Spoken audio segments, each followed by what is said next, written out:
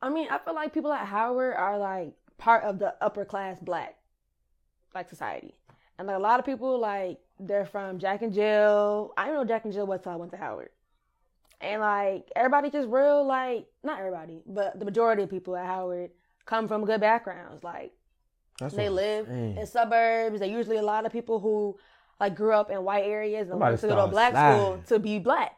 So it's like they don't really have the same understanding of like different classes of black people, and they look down on people who aren't like at their level of socioeconomic class, which is like very fucked up, but I feel like it's true.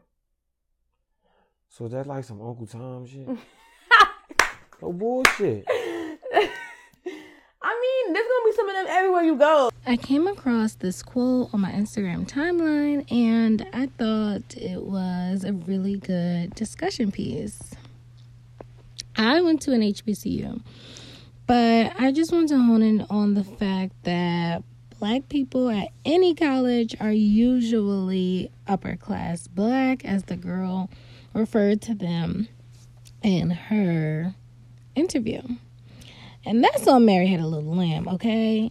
Especially, I feel like, I mean, I've never been to a PWI, but I feel like even more so if they go to a PWI or one of these elite schools, Ivy League schools, they're probably definitely even more upper class.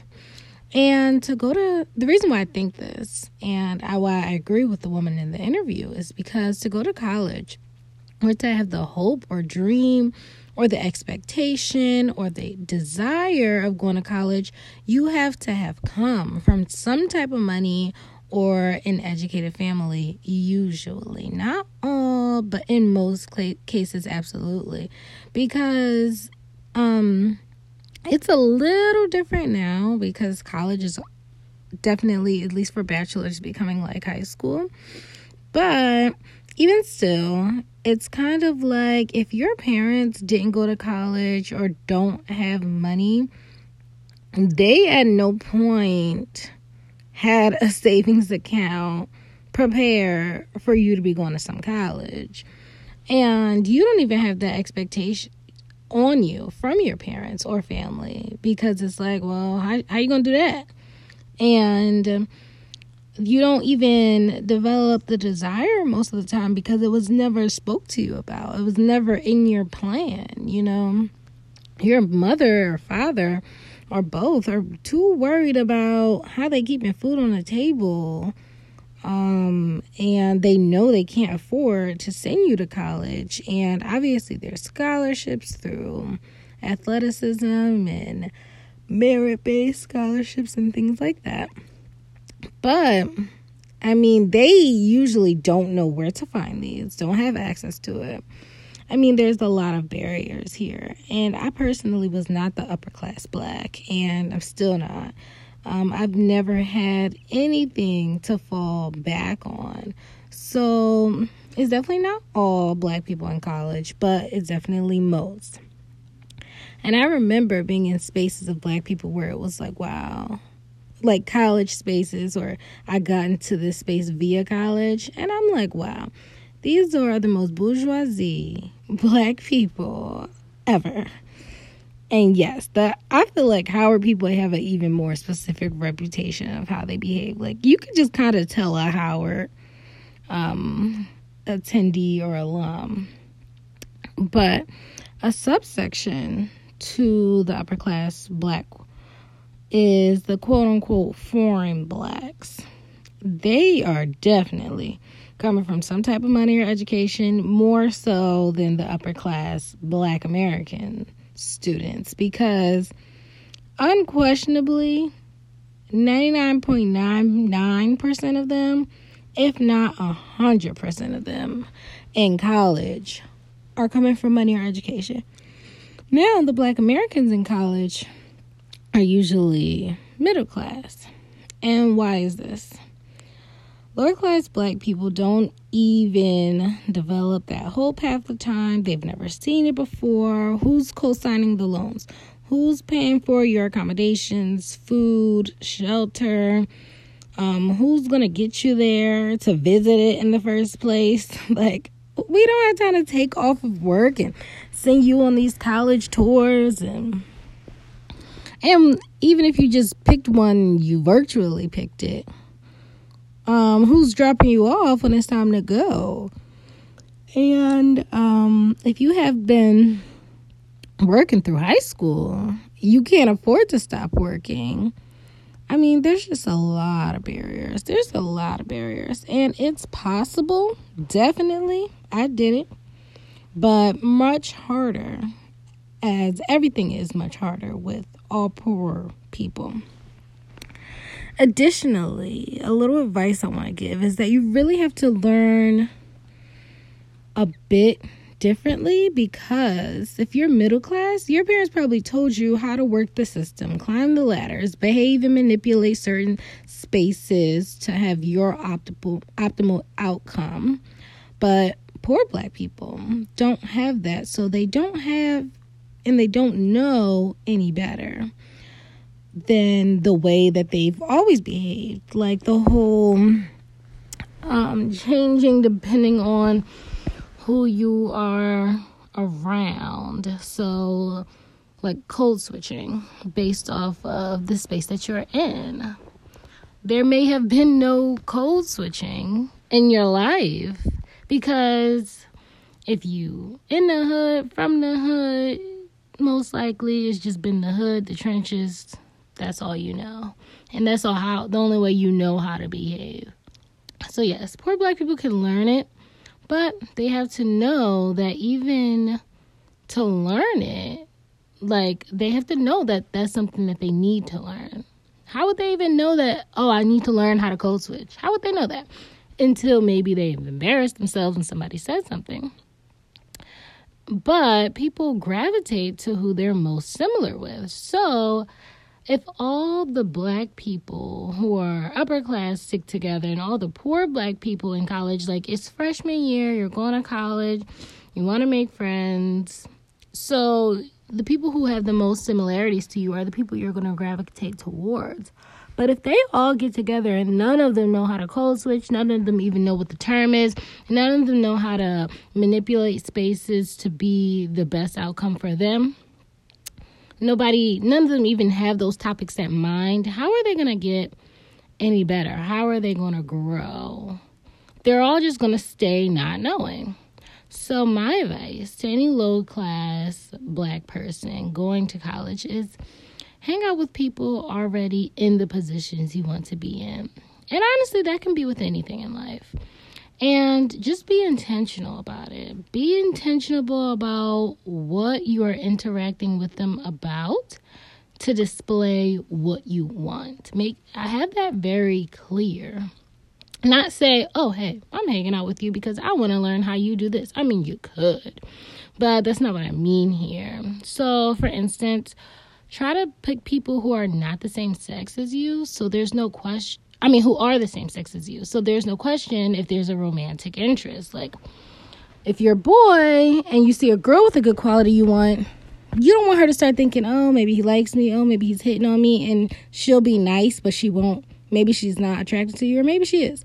But she'll be nice and be like, she's not really going to do it because she's not attracted to you. Or, yeah, she'll do it because she likes you, but now her whole thing is a romantic thing. Like, you just want to move intentionally. Move with somebody the same sex as you. Obviously, this gets convoluted with the whole idea of same-sex relationships, but I'm just speaking generically. Whatever your case is, I manipulate what I'm saying into your case.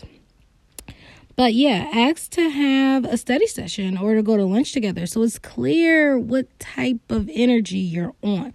Don't initiate it with, hey, you want to go to this party with me? Like, no, maybe they would want to go to the party with you. Maybe they do want to be your friend, but you want to be intentional about what you want from this person. If you see a person who seems really driven, or someone who's really smart, they're always getting 100 in the class, say, hey, can we have a study session together or go to lunch together? So it's clear the type of person you are. And if it's an older person, You could say, hey, I'm going to this career fair. I've never been to one. Can we go to lunch the day before so I can ask you some questions I have? And this can, anybody who I'm referring to, whoever this person could be, it could be somebody in the student body or it could be somebody working in academia. I recommend having people from both, and I recommend having as many people as possible because people have different strengths, right? So you want to get one strength from one person, another strength from another person, another strength from another person, and you're hanging out with all these people, and you develop all these strengths learning from all of them. You want to have a versatile mix and group of friends, a group of people who you're around. And as a Black lower class student, lower class student, you are lower class actually, because so as a low class student, honestly, I'm gonna say an HBCU is the best option in my opinion, because nobody gonna love you like Black people love you. Nobody gonna hate you like Black people either, but they gonna keep it real with you. Black people always keep it real. They're going to let you know you're gaining too much weight. They're going to let you know that outfit is a little too tight. They're going to let you know, okay? So they understand you the most. The richest Black person attending or working at an HBCU understands you more than the poorest white person attending or working at a PWI, predominantly white institution. So another piece of advice is remember, life is a competition. College is definitely a competition. To set yourself up for success, you need to be the one who shines in every room. Lower class Black students, the other students already have an advantage in these spaces. Get on their level. And my best advice for doing this is reading. Read. There are some classics that their parents probably had them read multiple times and they didn't get it in the moment, or maybe they did. But some of them are How to Win Friends and Influence People, Rich Dad, Poor Dad, Black Skin, White Mask, 7 Habits of Highly Effective People. Like, those are some classics that you need to get in your under you. Like, get in your roster. Have those type of thoughts in your brain. Self-teaching. Self-teaching yourself? Whatever. Teach yourself. Because you can't really trust people. Like I said, it's a competition. So teach yourself a little bit. Get what you can get from other people. Have fun, of course. I mean, it's a pandemic, so I don't even know how college is going, but you get what I'm saying. People are still associating on Zoom. People are still having career fairs on Zoom. I mean, it all still applies. These books will always apply. So yeah, and always be vocal when you're in a direct competition environment. Like if you're at a conference or a fair, you're in direct competition. So you want to be vocal in these spaces. Don't be too shy. Don't think you don't know the answers. Confidence is key. You can confidently be wrong as hell. You still stand out positively for having courage and readiness to learn. And if you do speak up and you're totally wrong, say something to whomever was in charge of that room at the end. Like, oh, that was a really great learning lesson for me. And don't be overconfident. Always be humble. Be the person people want to be with. Be the person people want to work with. But yeah, let the person know who was operating that room. You know, that was a great learning experience for me. I'm happy I got to learn it. Thank you for teaching. The reason why I thought my answer was correct is this. Like, show them, the way you think. And say, but now I understand why the answer is this, because show that you've learned and show that you're curious and you have readiness to learn and you have courage to speak up and you're a humble person and you're not afraid to be wrong. You just are showing so many great qualities about yourself. So yeah, I can definitely focus in on different topics in other podcasts about advice for low caste students, as I'm now calling it.